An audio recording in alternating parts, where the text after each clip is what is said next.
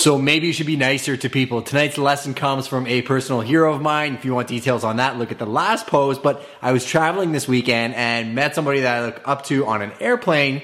And what I was really shocked about, and the lesson that I want you guys to take away from this, was to be empathetic to people's situations around you on a daily basis.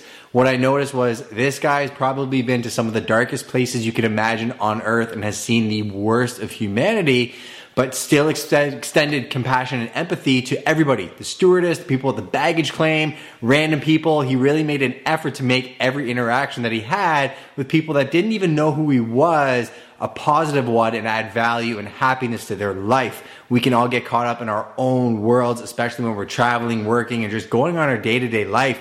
Just have some empathy for the people that are around you in day-to-day situations, and you'll notice a big lift in their personalities, and you never know, you might have a more positive influence on somebody's life than you'll ever know.